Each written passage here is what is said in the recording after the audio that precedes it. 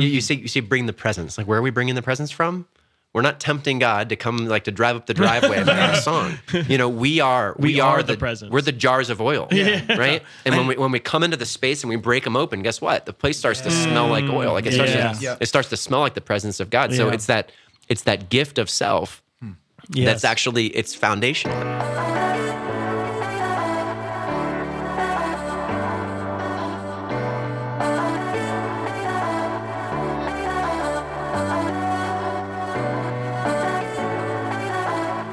Hey everybody, and welcome to Beyond Damascus, the show where encounter meets mission. We're here today to talk about some exciting stuff with my friend Dan Dimite and my other friend Aaron Richards, and a special friend today, Joseph Schlueter. Here we go. So we're so excited about this episode today. We actually we're here to talk a little bit about worship. So I know that this is the show where encounter meets mission, and so many of you have probably had encounters with the Lord through worship, right? At Mass or through Eucharistic adoration, maybe through a praise and worship night at your parish, or maybe at a conference that you've been at. And the Lord's been doing something here when it comes to worship, a people that just desire to give worth to the Lord at all times. And Joseph's been leading up that movement for us here, so we're excited to have you, brother. How you feeling? I feel great. It's snowing outside. It's like a winter wonderland. We're gotta love that. Right. Yeah. So why don't we start with prayer, and then we'll just jump into conversation right away. Does that sound good? You're gonna sing for us? In the name of the Father, and the Son, and the Holy Spirit. Amen. All right, go, Brad. Oh my gosh. I'm going to start again in prayer. Dan's a heretic. In the name of the Father, and the Son, and the Holy Spirit. Amen. Jesus, we do love you. We welcome you here to today's show. Lord, thank you. As Brad was saying earlier, thank you for all the ways that you have broken through barriers to meet us. So God, we pray that in music, in worship, and in love of you, God, that we could pour our hearts out in a complete expression, Lord, and that in giving of ourselves, that we might find out who you are. Jesus, teach us again how to stretch outside of our comfort zones and how to experience and encounter you in new and powerful ways. Lord, we pray that through today's show, that you would inspire us, that you'd light a fire in our hearts, and you'd allow us to come to encounter you more fully. In Jesus' name, amen. Amen. Father, Son, and the Holy Spirit. Amen. Two prayers right at the beginning, one of laughter and the other of wise words. That's right. But no, I think the combination there is actually interesting, because we talk around here a lot about joy and reverence and how they actually come together for appropriate worship, right? That, like, the Lord doesn't want Brad to go into the church, turn off joy and turn on reverence, and then turn off reverence when he leaves and turn on joy. And so why don't we just start, before we get into more about you, Joseph, why don't we start with just like a general understanding of worship? Like what is worship? Why is it important? Let's just have like a few minutes dedicated to discussing a big question like that. I just think I was thinking during prayer, because you just started off with gratitude, and I was just grateful for what God's done here. And I had a snapshot of just our worship history here in Damascus. So our apostolate started way back in 2001. Fish hook. I was going to say, you're going to bring them back up? So we started Catholic Youth Summer Camp in 2001, and the first 2 years of camp, it was just like our worship culture was actually hitting play on a play recorder and a priest singing Awesome God. And Awesome God is the only worship song we ever sang, and I don't know if it was sang from a heart of worship or it was. a heart of entertainment. I think Aaron was the one who was hitting play back then. I was rewind and play. The tech boy. Right? So let's do it again. So for 2 years in our ministry, we just sang Awesome God, and that was really our worship culture. And then the third year, we're like, hey, we need something else, right? So we brought in the awesome band from Kentucky, Fish Hook, right? Is Fish Hook still together? Fish Hook, I don't know. I don't think Fish Hook. Can we get him on the show? Oh, we need to get Fish Hook. So Fish Hook was actually beautiful. It was a youth minister who put together his high schoolers into a worship band. So we thought Fish Hook was like a Christian rock band. It came it turned out they were like high schoolers who slept all day and then they woke up and played in the And they drove evening. in a short bus. That's awesome. Was Fish Hook like a reference to Fishers of Men? Is that what they were doing? Of course. That's They were the amazing. Fish Hook. And Look at them. And then Aaron was like, okay, after that, he's like, I've got to establish a worship culture in Damascus. So he's just like, I'm going to learn how to play Catholic Youth Summer guitar. Camp at the time, right? Yeah. Damascus, right? Catholic Youth Summer. So he started playing guitar. I think you just picked it up like literally in a week. Like he does with everything. Yeah, it was kind of frustrating. But Aaron's gonna do surgery next week because he's like, I'm gonna decide to learn how. which was kind of fun. So we go to a concert, a Christian worship concert, and afterwards we go to our house and we're like, we want to do some worship, but no one knew how to play. So we just, Aaron and my brother both started to learn how to play. My brother never really learned. He began learning. And Aaron mastered it. And then we started a great band. Aaron, your first band name was? The Fiery Fish. The Fiery Fish. Named That's after right. what? This is good. This is so in the book of Tobit. In the book of Tobit, there's a demon possessed couple. Okay. All good band names start with demon-possessed couples. So there's a young woman who every time she marries a man, mysteriously on their wedding night, He died. the man is murdered. Okay. By the demons. Presumably by the demon. So and also there's also the dad Tobias.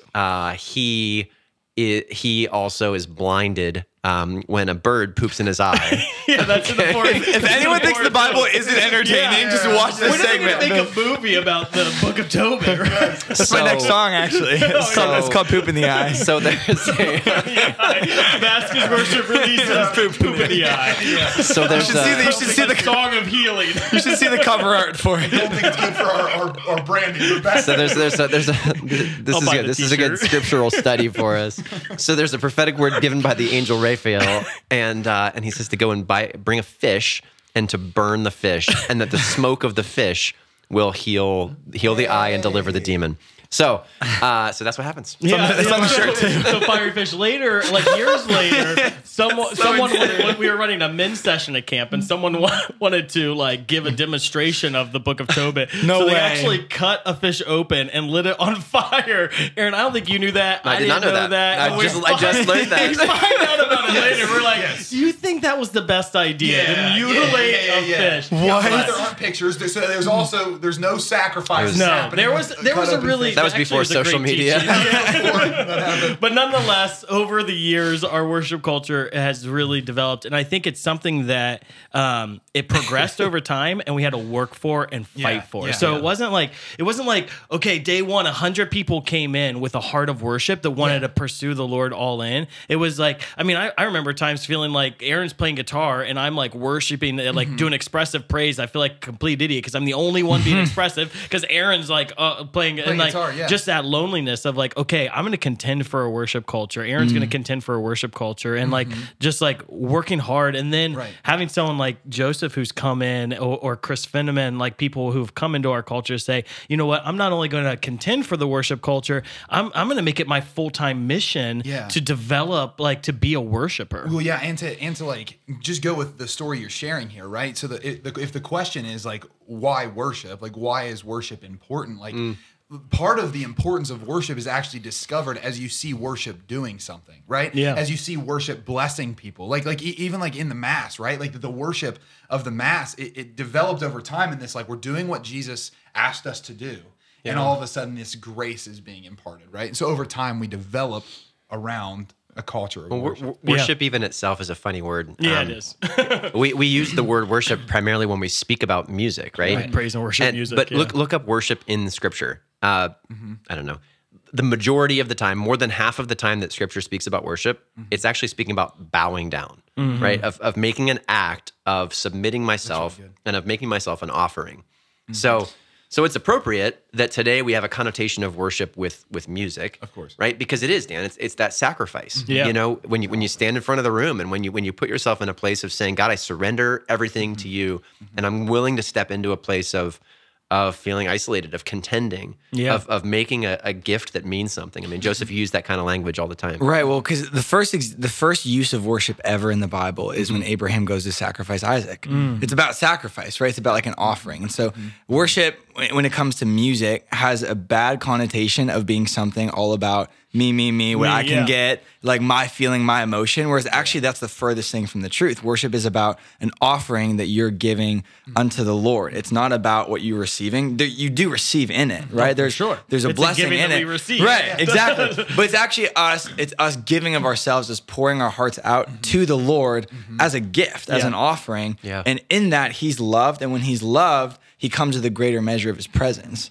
And that's what impacts an environment, what impacts a people. Well, and the highest form of worship, of course, is the liturgy. And, and I love the work, the word liturgy in Greek, it means the work of the people, right? So like the liturgy is this sacrificial work of the people. I don't go to mass just to receive. Like I don't go to mass just to sit in the pew. I'm actually I get there and I'm supposed to be, I see myself as an active, conscious, participating member of the liturgy where I'm actively laying my life down on the altar like Christ has. And that same thing when we enter into a time of worship. It's not like I'm just going to come and sing. I'm exercising my body so that my soul will follow in this exercise of giving myself over to him. I think that's worth saying too, because that's one of the valid criticisms, I think, in music in the church and contemporary worship, right? And it's actually something that you're not going to see on the YouTube video, right? And you're not going to hear on the album of what happens here. But maybe you'll notice the difference, right? That we actually, as a community, we orient our hearts in such a way that, no, this isn't a moment for you to sit and to think, right? This is a moment where we're engaging in a work because it's just. There's a telos. There's a movement in it, right? Like there's a movement to the Lord, right? The sacrifice, the offering, it's a movement of mind, body, and soul. Like that's the beauty of the Mass, right? If the liturgy, which like another cool thing about liturgy is it can also be translated as the work on behalf of the people. That's why you have a priest as the worship leader. And when you have like songs being sang, you have a worship leader, not because that person needs to be the focal point, but because that person's doing a work on behalf of the people so the other people can do the work. Does that make sense? So like, there's actually a beauty in that work of worship. But I do think there's something to say about that idea of body, mind, and soul, that we know this in the Mass, right? I kneel at times, I sit at times, I stand at times. I profess my words at times. I pray in my heart at times. Like there's a sacrifice being made that's body, mind, and soul. That same thing is what we try to bring into a praise and worship culture, a worship culture of music, right? Right. No, totally. And I think it is. I mean, we're made body, mind, and soul. And so all of that responds. I mean, it's worship, like love the Lord with your heart, your soul, your mind, your strength, right? Like, I think oftentimes, I will always tell kids when we lead worship, it's like, or even adults when we lead worship, it's like, worship isn't just singing a song. You know, I think people come into, I think particularly in the Catholic Church, we come into environments and it's like that joy and reverence thing. It's like, oh, we're in a faith thing, so we have to be all quiet now, and we can't like move our bodies or sing or anything. Whereas that's the furthest from the truth. Reverence is actually just your heart properly responding to what's in front of you. Yeah. You know, we're properly responding to Jesus in front of us. And so we're like, it's not about singing a song. It's not, I mean, Dan has a fantastically beautiful heart for worship. And not the voice to match it up. You will never see me on the stage at Damascus Worship. I love watching you worship because you worship so purely. Because it's like it's not about how you sound. No, it's about a gift to the Lord. And so when we tell these kids, it's like, hey, don't worry about what your friend thinks about you. Don't worry about what you sound. Worship isn't just singing a song. It's a giving of your heart. And that happens. It's not just a tactic. Right. No. Participation. No, it's important. And actually, but that's why it's such an awesome vehicle for God to touch your heart, because it actually is teaching us to grow in identity as sons and daughters of God. Because I'm saying, you know what? This isn't about me. It's like, I'm not a good singer. I look silly right now, lifting my hands up. I sound silly singing these songs. Like, this is not about me performing for others. This is truly about me entering into a childlike faith to say, God, this is the dumbest thing ever, but you want it, so I'm going to do it. Because worship positions us to prioritize the presence of God. Yeah. When we worship, it actually prioritizes our viewpoint on the presence of God. It increases our sensitivity to the Spirit. It's like, all right, God, it's taking a magnifying glass or a telescope or whatever you want to use and just zoning it in on the Lord. And it's like, I'm going to prioritize your presence above everything else. Because what happens, I mean, I love the analogy, like when there's a painting, the thing that looks biggest in a painting is the thing that's most in the foreground, right? You can have like a child in the foreground and they look bigger than the mountains in the background because you've brought it into focus. And if you're bringing the Lord into focus through worship, then all of a sudden, all of our problems, all of our anxieties, our worries, the distractions, all the other things, so small. They just look so small because they're in the background now and you've made him and you're giving them to him. That doesn't mean they're gone, but it gives you, I mean, our circumstances shouldn't affect our worship, but our worship actually has power to affect the circumstances of our life. It should transcend the moment. Yeah, praise the Lord. Transcend the moment. Just gonna worship right now.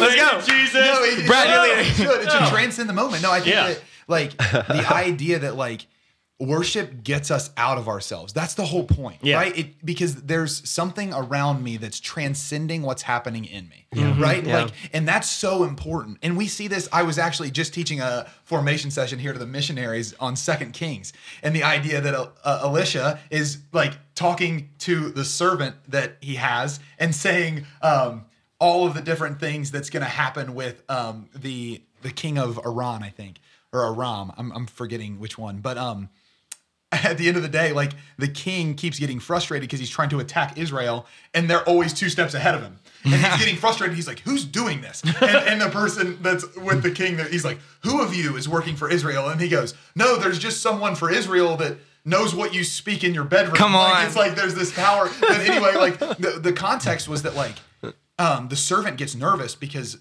the king finally has a frontal attack where they're surrounded, and Israel is just a small little army and they're surrounded by horses and chariots. And the servant's nervous and goes up to Elisha like, I think we're done this time. I think we're done. And Elisha like so peacefully just prays that the Lord would open the servant's eyes. And then all of a sudden the servant's eyes are open and he looks around and there's fiery chariots that surround the others because there's something that's transcending what's happening, right? And so I love that about worship. I love that about our Catholic faith because the center point of our faith is the Eucharist, which is centered in a time of worship, and it prioritizes the presence. Exactly. And worship is, I think so often there's also this, the way worship has been used is as a transitional thing, right? It's like, oh, we're in a transition, so worship's our thing. Or as like a filler for things, you know, or as like, this is the means by which people are going to get rocked tonight. It's going to be worship, you know? Yeah. Which is just, none of those things are true. Again, worship is like, it's like, They're not? like worship is so much beyond that. And I think like the reality is worship, David understood this. David in the Old Testament understood worship was his highest priority. Over everything else, his highest priority was worship. He had full-time musicians. He had like literally thousands of full-time musicians. And this is really neat. They played nonstop for 33 years. Wow. Which is the life of Jesus, which is so cool. Yeah. But they played, I mean, they would have a band in and then they'd bring another band, they'd transition to that band, and then they'd bring another band. So it was an unbroken song for 33 years. Wow. And as a result, their kingdom experienced so much prosperity. There's stories in the Old Testament of they like sent the worshipers into the battle first, and the battle was won. Like worship isn't just like a side hustle of the church. You know, like worship is actually a priority. I was just sitting with a brother the other day, and he just like was like, I think I've finally come to realize that actually worship is the most important thing we do. He's like, I know like it's easy to say that, but like there's all sorts of different things. But when we actually give priority to the presence of God, it changes things, and it makes no sense according to the world's perspective, right? Like you're not going to see worship leaders in a Fortune 500 company. You know, it's like, oh, that doesn't make sense. But there's something about worship that actually orients a people towards the presence of God, which allows them to do what he is calling them to do in a way that would actually be impossible outside of it.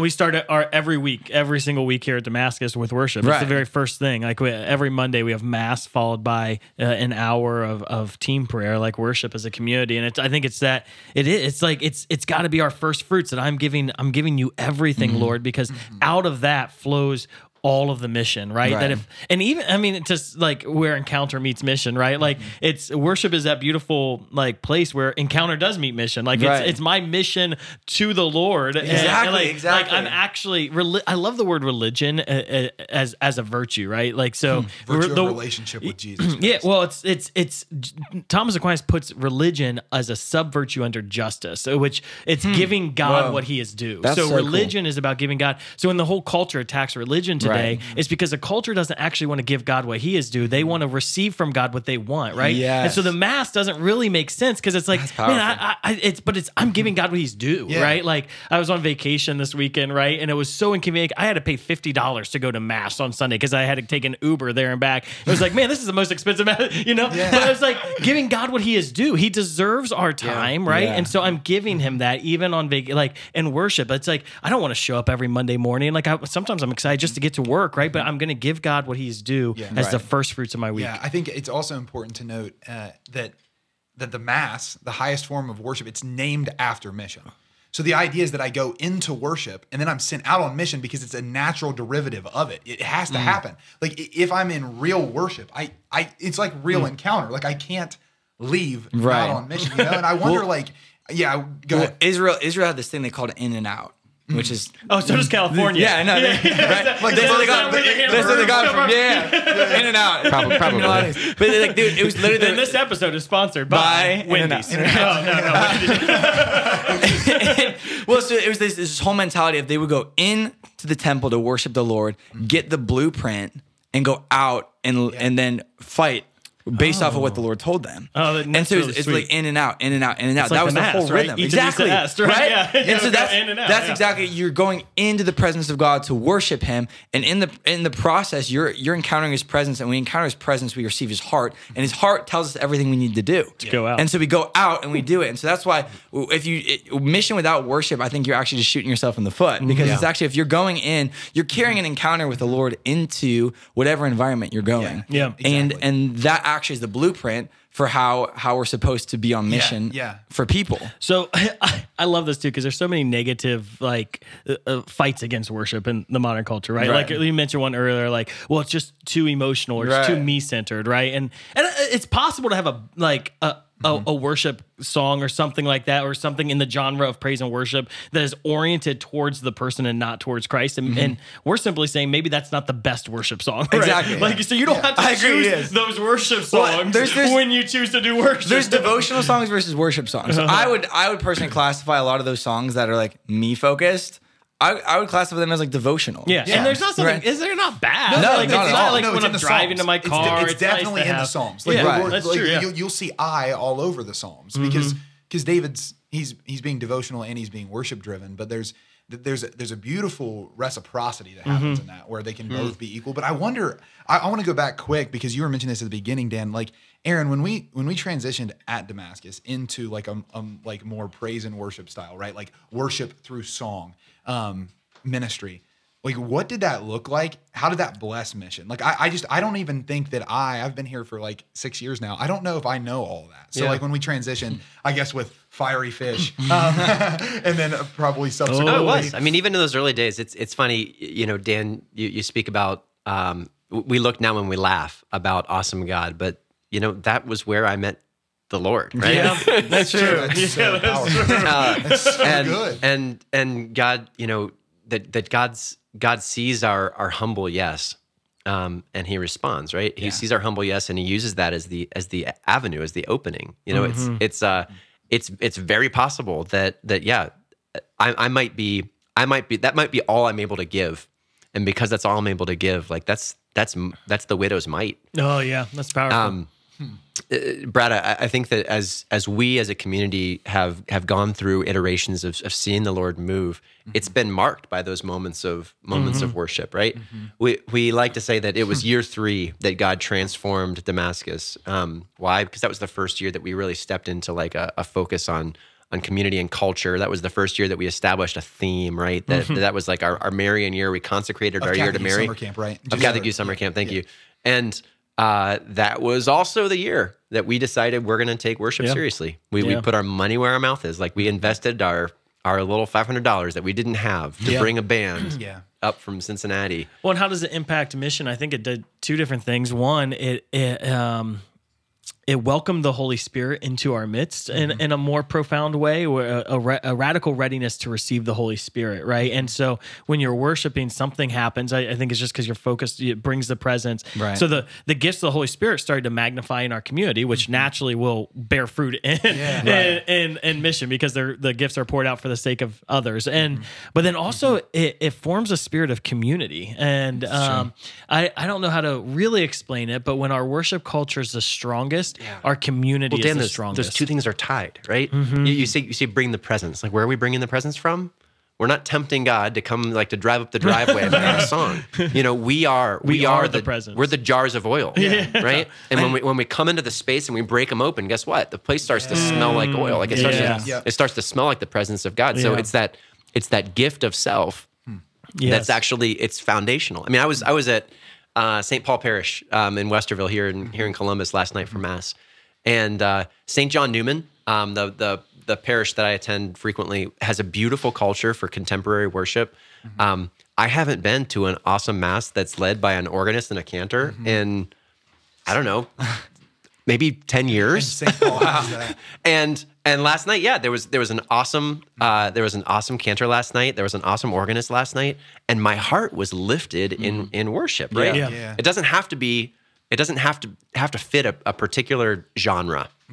It has to be a place where I can pour out my heart. And there, I don't, and that often happens where you're at Mass and everyone's singing songs, but no one's actually worshiping. And that's so discouraging. Well, and that was last night, and it's not attractive. It's worth saying. And I wonder, is there a way? I guess, Joseph, how have you helped people not just sing songs but actually enter into worship? And what's the role of the worship leader to facilitate that process so that we don't just have a great? I mean, because you're a talented musician, and like you're a really talented musician, but your goal's not to be a talented musician when you're worship. Like, what is your job as a worship leader? I think it's to form a culture.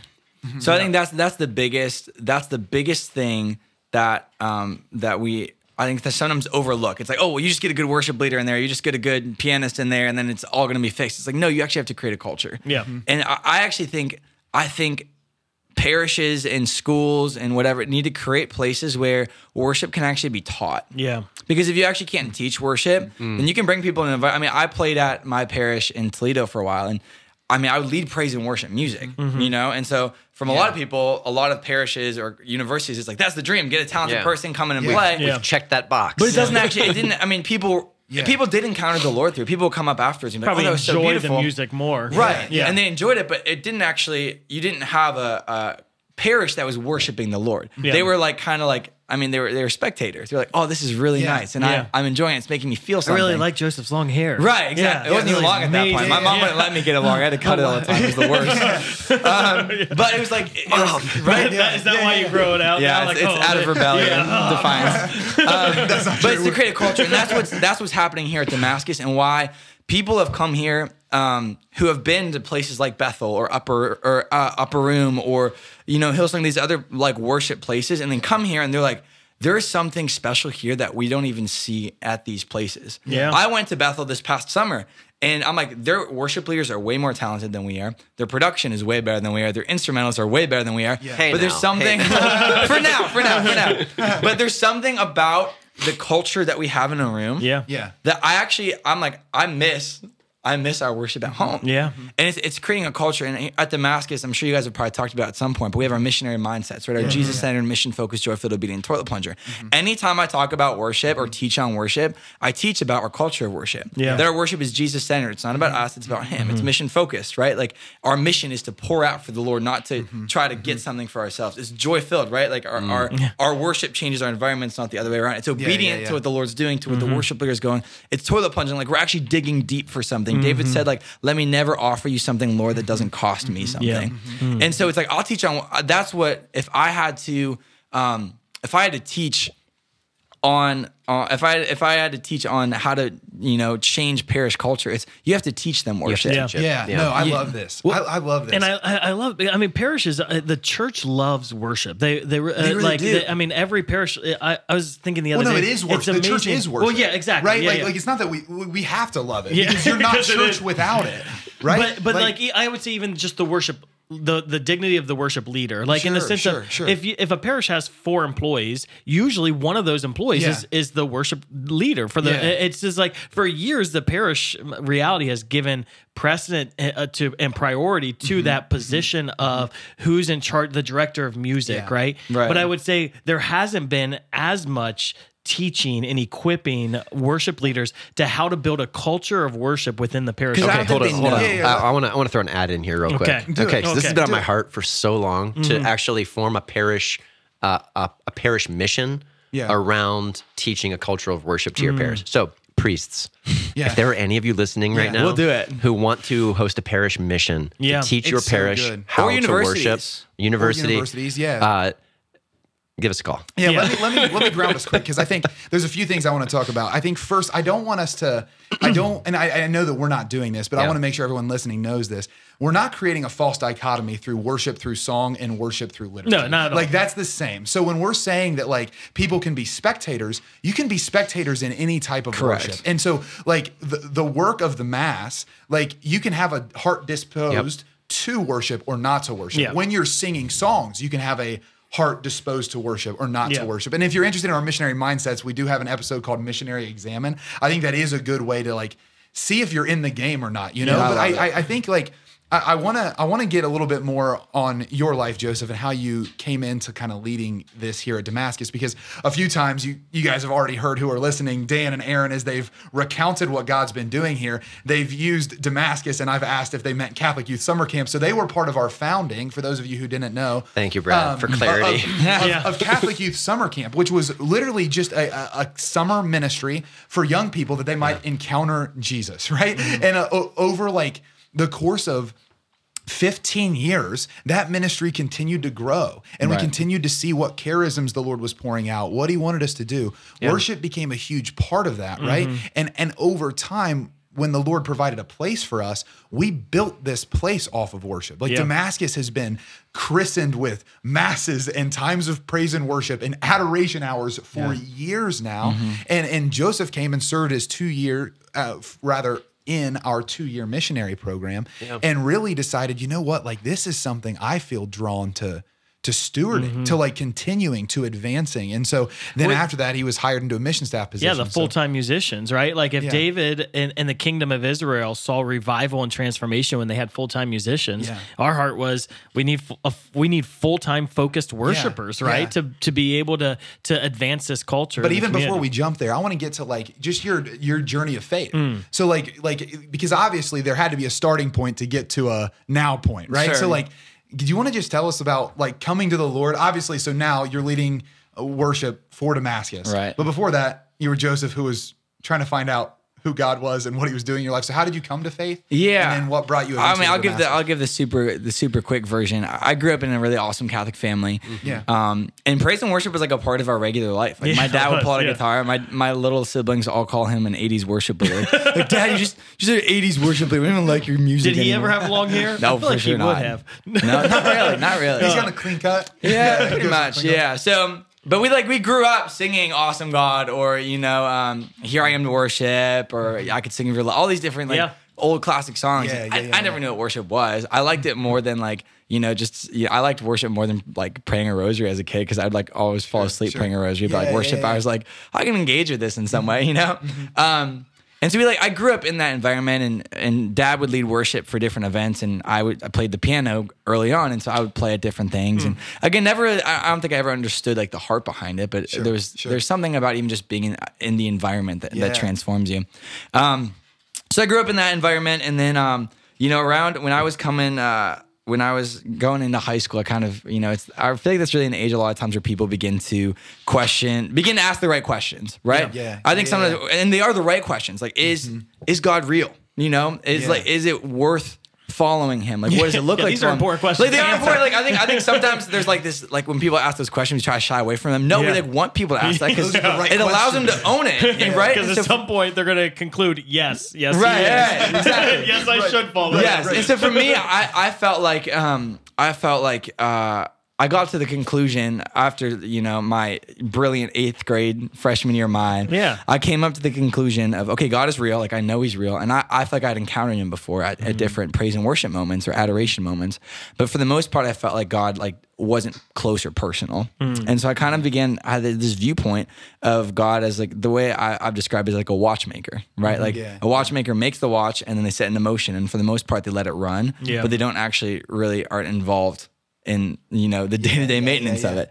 And I felt like that was my view of the Lord of, okay, he created the world, he made it. Every once in a while with very special people and special circumstances, he'll step in and do things. But for the most part, he just kind of lets the world run on its own. And I began to just have this view of God as just far off and impersonal and not really related to my life. And when you feel like God's far off and personal and doesn't see you, then you try to get the attention of everyone else. And so my, freshman, sophomore year was a lot about trying to get the attention of everyone else and trying to be the best at everything and trying, to be successful at everything and trying Which to be is hard seen. because you were a homeschooler. Well, not really though. Right? It should have been. It should have been. But I was like doing things that like forget that he's beautiful. No, I was doing Beautiful homeschooler.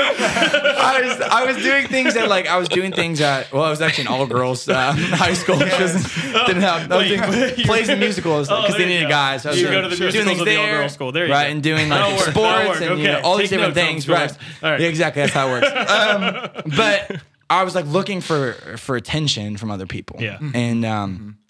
And anyone who's been there knows the more you get, the more you need. It doesn't actually fill you up. And I was just frustrated. And I remember just kind of being like, okay, well, I've been still like going to youth group and I can give all the right answers because I know it's the right thing, but my heart's not actually in it. And eventually just kind of got to the point where I'm like, okay, if this is real, then I want to be all in for it. And if it's not, then I hate this. I hate this kind of like indifference that I feel, like this numbness. And so I remember just kind of coming. There was no big rock your socks off kind of moment, but it was like I remember literally just coming to my room and I'm like, I'm gonna pray and open the Bible, and I was just like in that quiet, my heart was just open. I'm like, I need the Lord. I just felt the presence of God, and I was like, I felt this joy and this peace, and I was like, that's it.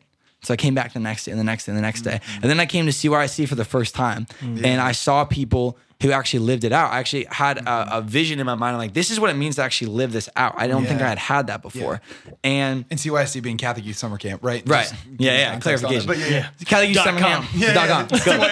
Check it out. For anyone out there. But like that, I saw people lived it out. And so I went home and I started a youth group because nothing was really happening in our parish youth group. And so it wasn't even meant to be a youth group. It was on a Saturday night because I didn't want to interfere with youth group. And I was like, we're just going to get some people together and talk and pray together and just grow because I want us to actually grow together. And 3 people became 10, became 20, became 50 people. You were like the largest youth group in the diocese. Right. In my basement. It was like in my basement. My mom made a home-cooked meal for 50 people every week. I'm like, she should be canonized immediately. I love that. It was 5 hours long. It was 5 to 10. And that's where I really began. I remember the first time I felt called to lead worship. And I was so scared because I'm like, that's so weird. I'm already running this. It's weird because like, I don't want to be that guy who like, all right, now you got to hear me sing, kind of thing. But it was so strong on the Lord. And I was like, okay, I'm going to do this. And people came up to me afterwards, like, that was really powerful. And at that point, there was still just like 7 of us. Yeah. And it became like a normal staple. And I began to learn how to lead worship. We didn't have a screen. We didn't have a sound system. It was just this purity of we're gathering together. And half the people didn't really sing. No one was really expressive. But it was like, I was really forged there in what it looked like to just worship Jesus beyond what I could get out of it or how cool it made me look, because it really didn't. I think there's wisdom in that, in the sense, like, that's how our worship experience really started too. Like in my mom's house in the basement, right. Like Aaron started a play and we just started to invite people over, and it was like, okay, I'm gonna preach on a gospel passage and Aaron's gonna lead worship, and we did that week after week, and it just grew. Right. Actually, it's funny because the last day of the summer I was like, okay, I'm gonna preach on the commissioning of the 72 because a lot of people are gonna go back to college, and 72, and we had 72 That's people awesome. there, right? That is And it's just, but in 8 weeks, people are so hungry for it. They just came, and it wasn't, you weren't perfect. I wasn't perfect. Excuse me. Speak for yourself. And when you started, you weren't perfect. No. And I think if the Lord's speaking to you and you have a heart for worship and you want to lead others in that, like, you don't need a main stage to do it. You just need a basement. Like, invite people over. Well, and that's where you're formed, right? I mean, David spent years just worshiping the Lord as a shepherd without anyone there, and that's what formed his heart for the Lord. I would not be where I'm at if I didn't have that time, or even my time at Damascus, right? Where where I could have gone off and done a lot of different things, but the Lord called me to come to a place and serve. Yeah. And it's like being in there. I worship led, but you're worship leading for 6th graders who really could care less. You know? And you're also leading small groups for 8th grade boys who want to stay up till 1 a.m. making fart jokes. And you have that would have been Wait, you. just 8th grade boys? I mean, just 8th you guys want to have a slumber party in there? But cleaning toilets or all these things. And I would not be where I'm at. I tell people, it's the number one thing I tell people today when they ask me how did you get to where you're at? Because the reality is I know people way more talented than I am. I know people have even put in way more work than I have. But I'm in places in life right now, whether it be with Damascus or with different things going on in Nashville or whatever, that so many people have worked harder than me and are more talented than me, have never been or have never seen. And they're like, how do you get to where you're at? And I literally just tell them you serve. That's the thing. I'm where I'm at because I found a place where I could just, buckle up and just serve. Serve the Lord, because that's what grows you. And again, it comes back to when you are able to just authentically worship the Lord from your heart without any, regardless of what you can get from it, the Lord does stuff. And it's such an unconventional path, that's the word, unconventional path, right? It's how do you get to Nashville? How do you get to these things? Oh, you serve. That doesn't make any sense. You serve at a summer camp in middle school. It's not a good commercial. Well, no, a mentor of mine in college said something to that, and it's stuck with me. And I think it's to your point, Joseph, if I was in college and I was wanting to build some bridges between ministries and things, and I was like, I want to be a bridge builder. I want to be a bridge. I want to be a connecting point.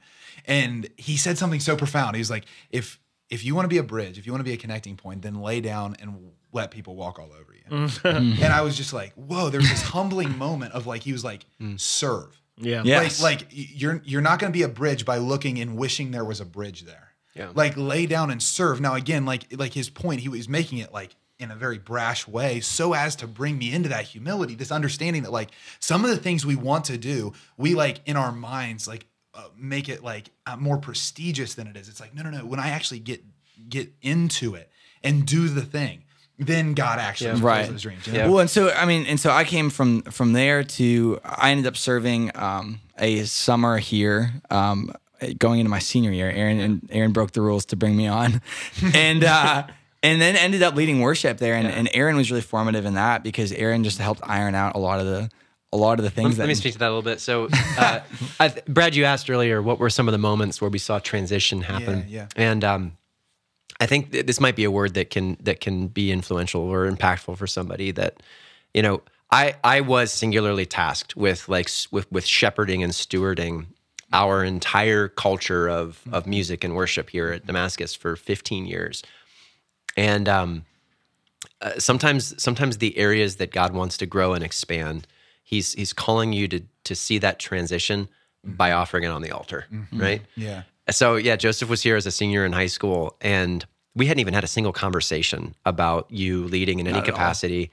And I felt in my heart that summer this you never even seen me lead before. Never. No, I had. So we had a email mentorship thing going on where you had told me about your youth group, and for whatever reason, and it's not even really explainable to me, there was just this passion on my heart that I need to invite him in to take the reins this summer. And at that point in our history too, summer camp was it was the thing that I held closest to my chest. Yeah. You and I still did everything. Yeah. At that point. Yep. And we were still acting in skits. We were still speaking on stage. I was still leading music every night. And it was that invitation from the Holy Spirit that you need to intentionally give this away if it's going to be blessed and multiplied. Yeah. Yep. Well, I think that it's not just that's not just music. It has to be the fundamental ministry model, because it was Jesus's ministry model. Jesus is he didn't just call followers; he equipped leaders, and so he brought people to him. And he's he literally says, "You're going to do greater works than I did." I'm not going to be the greatest show. You are. He's like, I'm gonna, and then he's like, I'm gonna empower you. Literally, I'm gonna empower. I'm gonna give you my power, the power of the Holy Spirit. I'm gonna give it to you so that you can do the works that I've done and greater works than these. And in ministry, we often it's finally I'm the worship leader, so now I'm gonna hold on to it, right? And it's this matter of how do I get to a place where I can give things away so that I can give more, get more from the Lord, and then give more away. And even if temporarily you would do it better, right? Because I've thought about that before. Is like just in the ministry we do, even this podcast right now. You know who would talk about worship better than us? God. but he loves us so much that he's like, no, I want you to go about this. I want you to go about my work. Right. And like that's amazing. And like if we have the heart of God, right? If we actually bring ourselves, Jesus uses 2 adjectives to describe himself, that he's meek and that he's humble of heart, right? That he has power under control and that he's willing to lay himself down. Yeah. And like if we're willing to be a leader like that, then what we'll begin to see is even if someone like, and a God, this doesn't equate immediately to the God piece because he would always do it better without us. But like for us, at first, even if someone's not doing it better without us, watch what it becomes. Yeah. As you let go of it and you invest, it multiplies. You impart it. And I mean, just to honor you guys, that's exactly what you've done. Mm-hmm. And I think like you guys welcomed me on, you've welcomed so many people on and just given us like, hey, we're going to let you run with this, even though like there's going to be some, stumblings and some like things, but like, we're going to let you run with it because we believe in raising people up beyond just us, which is so cool. And then too, I think like, I mean, I came on and I led worship and I was invested in, I was grown and I served and then it was really a great example. And I know we talk about this, but this was just such like a prime example of what we say when we say we don't want to do something and tell like the Lord to get behind us. We want to see what the Lord is doing and we want to get behind it. Yeah. And you guys as leaders identified the Lord's doing something in our worship. Like he's doing something in our worship culture. This is like a high enough priority, even though we weren't quite sure how it fit into everything. Still figuring it out. Right. It's like, but you're like, the Lord's doing something here and we are willing to invest to make it happen. Invest people and resources. And so, I mean, and now we're at this place where, I mean, we just recorded a live album, 11 new songs. And I was on the phone with Matt Maher last week and he was literally saying how, I mean, he said he cried listening to this. Like he cried and he said, Your Grace is Enough came out 20 years ago. And ever since then I've been, kind of waiting to see like what's next. And he's like, I believe that this is what's next. That like, this is going to bless the church like so much. And I want to see this like come about. And that was just like, that's so crazy, that like this little yes that everyone at this table has given in different capacities is like doing something that's going to, transform the church. Right. And it's like, we're trying to create a place where even with us at Damascus Worship, it's not about us. Because we want to model exactly what we've received. And that's we exist for the building up, for the glory of God and for the building up of the church. And that looks like one of my biggest passions is to equip other worship leaders, to raise them up. We ran a songwriting conference last year. And we're raising up songwriters in the Catholic Church. We're running a worship conference this year. We're raising up worship leaders in the church. We want to partner with parishes, right? So like we're running parish missions to grow them, right? To like grow people in this. Like we're creating resources for churches. I mean, we have churches already all like using our songs and things. And it comes down to again like this is a priority. It's not a side hustle. Well, let's talk about that growing the church because I think like.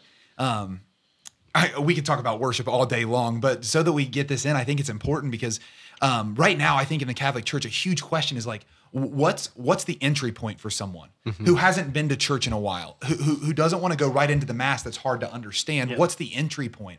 A lot of times, praise and worship can be a great entry point because what happens is you walk in and songs are being sang, and you can kind of hang in the back and you can analyze. There's an entry point to it, and to grow the church, like you're saying, Joseph, we want to grow worship leaders. Can we talk about that a little bit? Like, how do we see worship playing into maybe a soft entry point for someone who's like, I might want to give my life to the Lord? Because worship is the most natural thing we do because it's what we were created for. Yes, right. So in every single moment we're worshiping something. I love telling kids, I'm like, we're worshiping Jesus. Don't worry about what the person next to you is thinking because you're not worshiping them. Like, but at every single moment there's something we're worshiping. And that's always a good heart check because it's like, am I actually worshiping God or am I worshiping my work or my money or my status? But we're worshiping something. So worship is actually so natural for us. There's a reason in heaven who are the people closest to the throne? It's the worshipers. Yeah, right. How did God choose to be loved for all eternity? Dang it, I'm gonna be so far from the throne. But you're such a worshiper, though. You're such a worshiper. No, it's the worshipers. But like, the ones offering sacrifice. And it's like he didn't. God didn't put the engineers there, the doctors there, the nurses there. Like he put the worshipers there because that's actually what loved his heart. Why? I don't know, but it's what he did. And it's like this. I heard this analogy once. It's like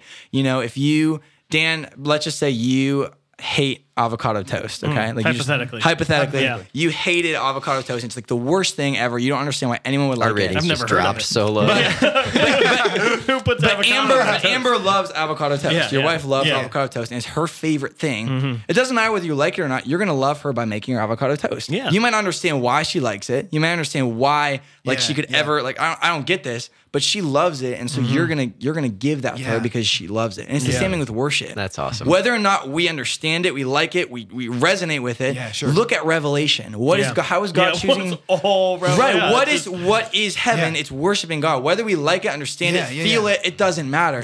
It's our avocado toast to Jesus. It's a liturgy. Because our beloved priest, anyone listening to this, like you're a worshiper. Like you're worshiping on behalf of the people. Thanks for being close to the throne. Like I think when I look at the worship, like I think Joseph makes a good point. We're made to worship, but it's a hard jump from the daily worship I do to the highest form of worship in the Mass. It's really hard because it's like so different. I think worship in a musical context, it bridges it a lot easier. Yeah. You see what I'm saying? Yeah, for sure. We got just a couple minutes left. In wrapping up, Joseph, can you give us just a little sneak preview on the album? Tell us about the new album. Tell us maybe what we can look forward to, and how do we find Damascus Worship? Yeah, so the album is really exciting. We created 11 songs from our community here of just songwriters and worshipers and people. And the goal of it really is just it's a gift to the Lord first, and then a gift to the church. Like it's like we want these are our hearts for the Lord, and we actually believe that this is going to carry the church into deeper worship of Him, and that's what from people who have heard it, they're all so blessed by that. And so, we're really excited for it. There's a lot of different songs, different leaders, different varieties, and all for the intention of leading people to deeper worship in the Lord. It'll be able to be found everywhere. We're still don't have a date set for it yet, but don't have a date. Do we have a title yet? Near completion. God of Promises is the title of the album. And so we're coming towards the end of it. It's been a really fun process. We actually had some of the people, Upper Room, if anyone's listening. Upper Room is one of the biggest, not Catholic, maybe one day, Christian worship movements out there. And the guy who produces for them actually came in and produced for us. That's great. And so it sounds amazing. It really captures my favorite part about it's the crowd, right? And that's what even heard Matt was saying this, or even other people who are listening, how we're like, you guys have people who know how to worship, because you can hear the crowd just pouring their hearts out for the Lord. That's really good. And it's really, really neat, because that's, again, bigger than who we are as worship leaders or songwriters or whoever. It's a people who worship. So we're really excited for it. And before we close in prayer, just want to we just want to honor you, Joseph. Thanks for leading this and spearheading it. And Amen. It's going to bless the church so much. And to the point of our conversation, we could talk about worship forever, right? Like if you're listening to the podcast today and you're thinking to yourself, like, how can I create a place where we can bring people in and then bring them to a place where they can give a yes to Jesus? Like thinking about worship in the context of song, like praise and worship in your church, in your sphere of influence, is such a good way. Because again, it gives an entry point where we can then bring them deeper and deeper into the beauty, the mystery, and the tradition of the faith. So why don't let's just take a time to pray, just that anyone listening, that they would have a heart that's inspired for worship, that they would see the Mass in a new light, that they would see songs in a new light, that they would see their life in a new light, where the entirety of their life is a worship song to the Lord. That's a good prayer. Let's start. I like that. Father, and the Son, and the Holy Spirit. Amen. And, Lord, Jesus, we do that thing. We give you time here. We give you time to do as you will. Lord, thank you for all of the different topics we were able to discuss here at this table. Thanks for taking us in and out and all around so that we could get back to the heart that is worship. And we pray that you would just impart right now, Lord, through your Spirit, a gift in all of us for worship at every moment of every day, in song and in devotion. Yeah, God, let us bow down. Let us make ourselves low so that your name can be lifted high. Whether that means priestly service, whether that means service in music, whether that means service in the pews or in the auditorium at Damascus. Lord, we put ourselves low and we lift you high. We lift our voices to make your name known. Jesus, teach us how to make a sacrifice of our lives. I just want to intercede for a spirit of unity. The Lord's just saying that he just wants to raise up more Catholic worship leaders to bring unity to his church again, that Protestants and Catholics are going to be able to worship together in a way in these coming years in a way they never have before. So Lord, I just pray that where there's been division, you just bring amazing unity, and that division will be broken in your holy name, and that you'll allow just the Holy Spirit to fall out amongst the people of God as we worship you, so that spirit of unity bonds us again around the name and the banner of Jesus Christ. Amen. Thank you, Lord. Thank you, Lord. More, Lord. Amen. Yeah, Lord, I just pray that that a spirit of worship would just rise up among your people, not just in the big exciting moments, but in the everyday moments, God, when we're doing the dishes, when we're having a conversation, when we're doing work, that we would always worship you in those moments, that our lives would be an offering, a sacrifice to you in every single moment that we have throughout our day, Lord. Thank you, Jesus. Thank you, Lord, and we bless you and we praise you. It's in your mighty name we pray, Jesus. Amen. Father, Son, Holy Spirit, amen. Well, that's another episode, a good one. Brad, can you sing us out? I won't sing us out, but I will transition us out. We're just so grateful. We're grateful for all of you who listen today and listen regularly. If you like this episode, feel free to like it, subscribe to us as Beyond Damascus. And if you have someone in your life that you're like, they would love listening to this, send it to them. And yeah, we'll be back with you again next week. We hope that you have a great week. Take this worship into your week and bless you. Amen.